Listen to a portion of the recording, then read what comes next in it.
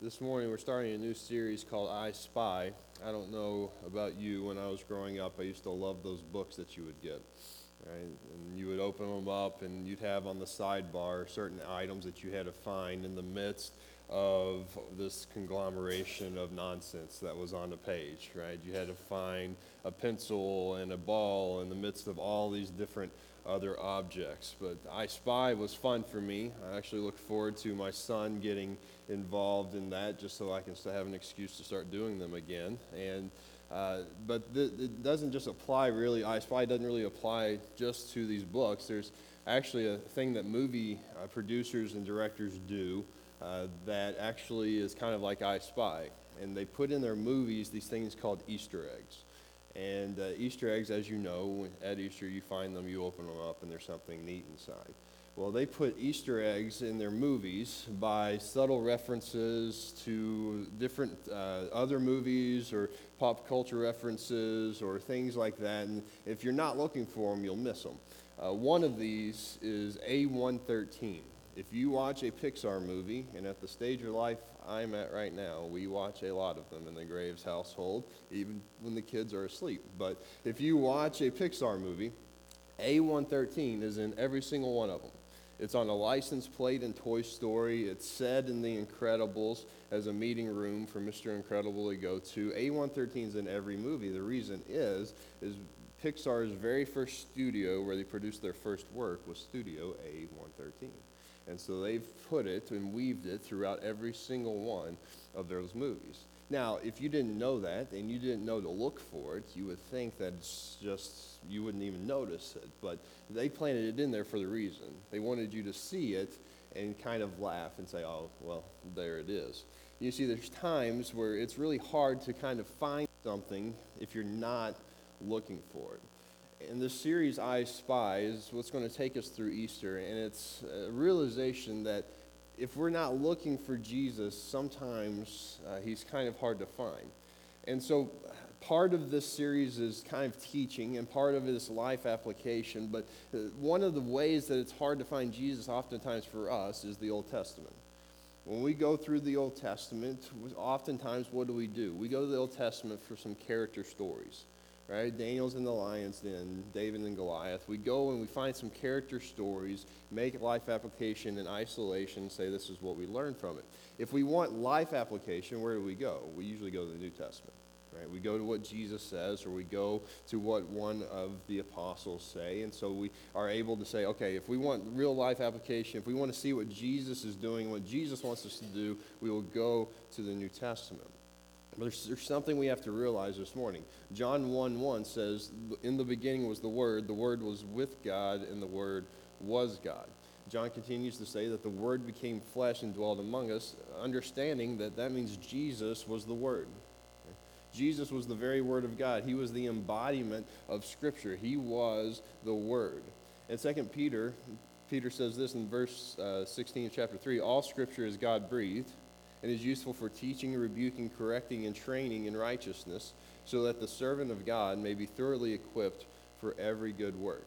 And so we're going to do a little bit of theological math this morning. 1 + 1 = 2. If Jesus is the Word of God, and if all Scripture is God-breathed, and by that time the Scripture they had was the Old Testament, if all of this is God-breathed, that means that Jesus is in the Old Testament, and he's working through the Old Testament. In fact, everything in the Old Testament is from Jesus and about Jesus.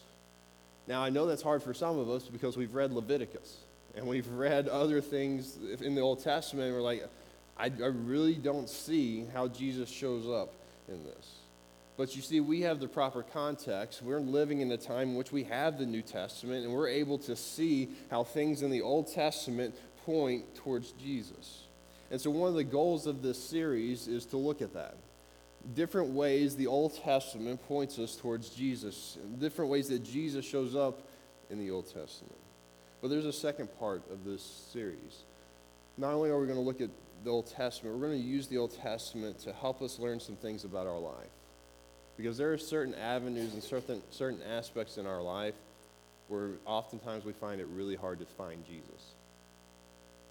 Maybe we look at our failures, we look at the world around us, we look at tragedy and suffering. We look at different things like that, and in isolation or in a weak moment, we just look around and we can't find Jesus in this. We don't really understand how he could work and be in these situations because they are so stressful or because they are so bad or whatever. And so what we're going to do is we're going to allow our looking in the Old Testament to show us that Jesus is in those situations as well.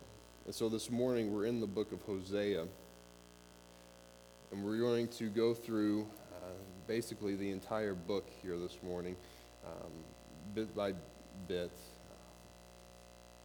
But as we start this series and as we start our sermon today, I do want to pray. Father, we thank you today for an opportunity to open your word, and we pray that you would reveal to us what it is that you would have to say to us, that you would show us your will, and that you would show us the application that you're calling us to. Father, we thank you for Scripture. We thank you that it is from you and that we can trust it. And we thank you that we have the opportunity to do that together here today. It's in Jesus' name that we pray. Amen. So Hosea chapter 1, verse 2. It says, "When the Lord began to speak through Hosea, the Lord said to him, 'Go marry a promiscuous woman and have children with her. For like an adulterous wife, this land is guilty of unfaithfulness to the Lord.'" So can you imagine Hosea's excitement as a prophet that he's finally getting to hear from God? He's going to be able to hear from God just like Abraham and Moses and some of the other prophets. And he has seen in his life and he has read about how people who God spoke to got to do great things and say great things. And so you can imagine his excitement when the word of God comes to him. And you can imagine the giant buzzkill when the word of God comes to him and says, "Here's what you're to do. You're going to go and marry a promiscuous woman." Moses got to set the Israelites free. Hosea gets to go marry a promiscuous woman. This probably was not in his plans. But God's going to use this obviously for a reason. He tells him to go and marry this woman. Now notice he doesn't say go marry a woman who used to do this. He says go marry a woman who is currently doing this. Currently going around, currently selling herself, currently uncommitted to any man, living wildly. Go marry that type of woman. And we see why. God says this is just like Israel. I've pledged myself to Israel, yet Israel continues, even though they're the people of God, they continue to backstab me. They continue to follow other gods. They continue to do whatever they want to do. And I'm going to let you live this out. I'm going to let you live this out. I'm going to make you live this out so that you understand kind of how I feel and so that you can adequately express this to others. God is hurt by sin. God is hurt that the people that he has called to be his people are sinning. Not only that, they're sinning and they're unrepentant. They don't even care that they're hurting God. They don't even care of who they're supposed to be. They only care about what they want. And so this is the state of Israel. And yet, one chapter later, we see a brand new aspect of this. God does lay out what Israel is doing, but then we see in Hosea chapter 2, in verse 16, it says, "In that day, declares the Lord, you will call me my husband. You will no longer call me my master." I'm sorry. God says there's going to be this day where this relationship's going to change. We're going to have a deep, connected relationship. You're not going to call me someone who just lords over you. You're going to call me somebody who is your husband. You're going to call me someone who you're in love with. He continues in verse 19. He says, "I will betroth you to me forever. I will betroth you in righteousness and justice, in love and compassion. I will betroth you in faithfulness, and you will acknowledge the Lord. In that day I will respond, declares the Lord. I will respond to the skies, and they will respond to the earth, and the earth will respond to the grain, the new wine, and the olive oil, and they will respond to Jezreel. I will plant her for myself in the land. I will show my love to the one I called not my loved one. I will say to those called not my people, you are my people, and they will say, you are my God." And so we go from Hosea, this is what you're supposed to do, to God painting this picture of a perfect relationship. And what we've done over the last 4 weeks is kind of talked about this reality. All right? We talked about in our party invitation series about the fact that there is a wedding feast in Revelation, which God has made all things new. You see, God in verse 21, 22 talks about, he says, the earth is going to work the way it's supposed to, and the relationship that we have, or I have with you, is going to work the way it's supposed to as well. And so the reality of our situation is that we're somewhere in between this. We are somewhere in between the fact that sin entered the world and that there's no more sin. We're between the time when God's heart was broken and the time that God's heart's going to be full. And we are living in the middle of this. And the people of Israel are living in the middle of this. God says there's going to be this day of perfect reconciliation. And you and I today, we live in hope for that day. And yet we, like Israel, make the decisions that are listed out throughout this book. There's a lot of chapters, a lot of times that God just shows what Israel's doing, but a quick summary of those in Hosea 4. Starting in verse 1, it says, there is no faithfulness, no love, no acknowledgement of God in the land. There's only cursing, lying, and murder, stealing and adultery. They break all bounds, and bloodshed follows bloodshed. God says, this is you. You don't even acknowledge who I am. My name is not even on your lips. Instead, you cuss and you lie and you murder, you steal. You're not trustworthy. You break any bounds that you have together. And your solution for fixing these things is to cause more bloodshed. Now, these are the people of God that he is talking to. People who should know better. And I think you and I, living today, we live in a world that is unfortunately described to a T here. We live in a world where there's no acknowledgement of God, and we see cursing and lying and murder and stealing and adultery and untrustworthiness.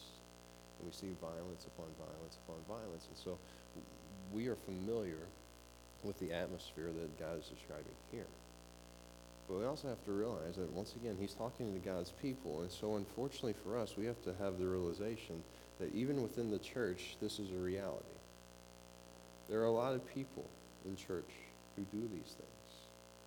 In fact, we all do, in some way, shape, or form, something because we're sinners. Because we mess up, we disobey God. But it's not just the normal people who are doing this. Hosea 4:5, he says, you stumble day and night, and the prophets stumble with you, rejecting knowledge and worshiping idols.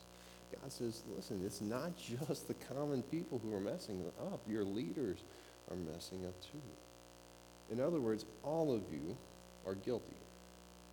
All of you are guilty of breaking this relationship that we're supposed to be having. And the truth is that today, that's the truth for all of us. Even the leaders. We mess up. We fall short. We chase after our own glory instead of God's. And yet God wants to do something about it. What God does is he lays out the charges against Israel throughout Hosea, and he says, this is what you're guilty of, and in fact, this is what your sins deserve. Dave, thanks for the assist this morning on your communion meditation.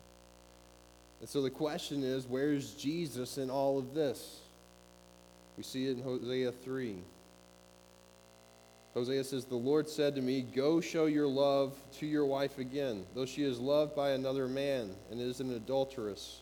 Love her as the Lord loves the Israelites, though they turn to other gods and love the sacred raisin cakes. So I bought her for 15 shekels of silver and about a homer and a lethek of barley. Then I told her, you are to live with me many days. You must not be a prostitute or be intimate with any man, and I will behave in the same way towards you. God says, you are going to go, even though, Hosea, you are in the right. You have not done anything to mess this up. You are in the right, yet you are going to go because your wife is living with another man, and you are going to go and get her back. And when he goes to get her back, he has to pay a slave's ransom for someone who he should not have to do that because they're married. But he pays a slave's ransom to get her back. And when he gets her back, he says, this is the reality now. I have purchased you. I want you to be faithful to me. And we see that that's the goal of God. And God's goal is that after he brings his people back, they have a repentant heart. Hosea 14, verse 1 through 4, it says, return, Israel, to the Lord your God. Your sins have been your downfall. Take words with you and return to the Lord. Say to him, forgive all our sins and receive us graciously, that we may offer the fruits of our lips. Assyria cannot save us. In other words, another country, another kingdom can't save us. We will not mount war horses. We will never again say our gods to what our own hands have made. For in you, the fatherless, find compassion. And God says, I will heal their waywardness and love them freely, for my anger has turned away from them. And so Hosea is charged with living out what God is going to do. And I know that there's certain points in the Old Testament where it might be a little bit harder to connect the dots, but we see here that God has Jesus in mind.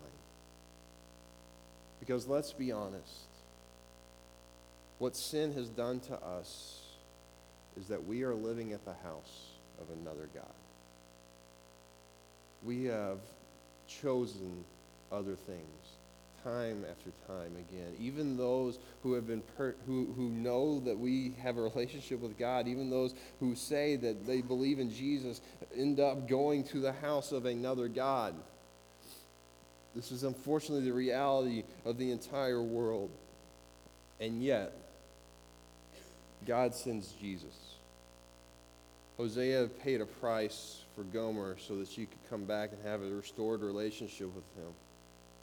And we know that God pays the price through Jesus so that we can have the same relationship that we were always meant to have with him.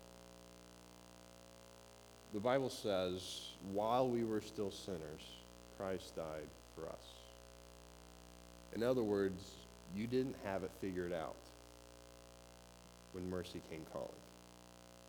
You didn't figure everything out. You didn't have all the right answers. You still struggled with sin. And yet, at that point, Jesus still came. Jesus didn't wait for the goodness meter of the earth to get to a certain point and says, okay, now I'm going to come while we were still sinners. In other words, while Gomer was still married, while she was still cheating on her husbands, while we were at another God's house, God came to buy us back.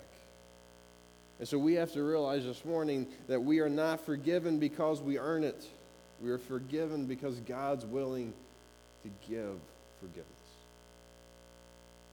We are not forgiven because we have done enough good. We have gone to church enough times. We have tithed enough money. We are not good enough to earn this. We are still at another God's house until we realize that Jesus has come and paid the price, and we hear him say, don't leave again. And we repent and we come back. See, the line here is pretty clear how this correlates with Jesus. Jesus is the Hosea figure. He is the one who goes and buys us back. The question is, what about the rest of the Old Testament? How does this work? Well, 1 Peter 1:18 says, for you know that it was not with perishable things such as silver or gold that you were redeemed from the empty way of life handed down to you from your ancestors, but with the precious blood of Christ, a lamb without blemish or defect. He was chosen before the creation of the world, but was revealed in these last times for your sake. Through him, you believe in God, who raised him from the dead and glorified him, and so your faith and hope are in God. Peter says, you were not bought, like Gomer, with perishable things, with money. You were paid for by the blood of Jesus Christ. And that blood is what unites you to God and allows you to believe in God. But notice what he says. He says, he, Jesus, was chosen before the creation of the world. Before in the beginning, God had Jesus in mind. Why? Ephesians 1, verses 4 says, "For he chose us in him before the creation of the world to be holy and blameless in his sight." And so we're going to do theological math again this morning. Before the world was created, God said he wanted a relationship with his creation and that he was willing to do whatever it took to make that happen. Before he ever created, God said, I am going to have a relationship, and even if that means making a sacrifice of my own, I will do it. And so how we see Jesus in the Old Testament all of a sudden appears because every time there is grace shown, it's because God always had Jesus in mind. In Eden, when Adam and Eve decided to sin and covered themselves with fig leaves, God sacrificed an animal to make clothes so that Adam and Eve would know that they weren't forgiven and covered by grace because of their effort, but by his effort. He wanted them to know, and he did this because he knew that one day there was a perfect lamb who would come and do the same for us. God started over with Noah's family and flooded the earth to cleanse it because we would one day be able to be cleansed underneath water and come to a new covenant through the blood of Jesus. When the Israelites sinned and snakes infested the area and they were bitten by poisonous snakes, it was told to Moses to lift up a stick with a snake on it for Israelites to be healed from the repercussions of their sins. And it's done so because God knew that one day his son would be lifted up on a tree so that when we run to him and see him, we could be cured from our sin. David was the king after God's own heart, but when he messed up and he asked for mercy, he was granted mercy because God knew that the true king would come one day and take his throne. And this means that all along, Hosea would have to wed a promiscuous woman, would have to pay for her to be his again, because God would do the very same thing by giving his son's life for the people that he wanted to spend eternity with. You see, God in Jesus is everywhere through the Old Testament, because God always had in mind what Jesus would do to bring us back. And so the life application part of this. If God knew all of this, and God knew that he was going to do it, what does that mean for our failures? Because there's too many of us who go around and see our failures as what defines us. We say things that if God only knew how much I did, he wouldn't love me. He wouldn't forgive me. We identify ourselves based on things that we did 25 years ago because our failure seems like a mountain that's right in front of us and it's all that we can see. I think the fact that God had all this planned should reiterate something to us this morning. If it was always God's plan to cover your sins with the blood of his son, and so if God was going to give up on you, he would not have created you. If God was going to say, oh, there is a certain level of sin, and once they reach that, there's no hope for them. If that was God, he would never have created you. God created you for a relationship with him. If your sins were going to be too big for him, he wouldn't have created you into being. He created you and he gave you life because he knew that the cross is bigger than your mistakes. The cross is bigger than anything that you have done. Where we see Jesus in our failures is the fact that if we see our failures as a giant mountain, the cross is still big enough to be planted on top of it, and the blood of Jesus can pour from that cross and cover all of them. That's the God that we serve. That's the God who sent his son to die for us.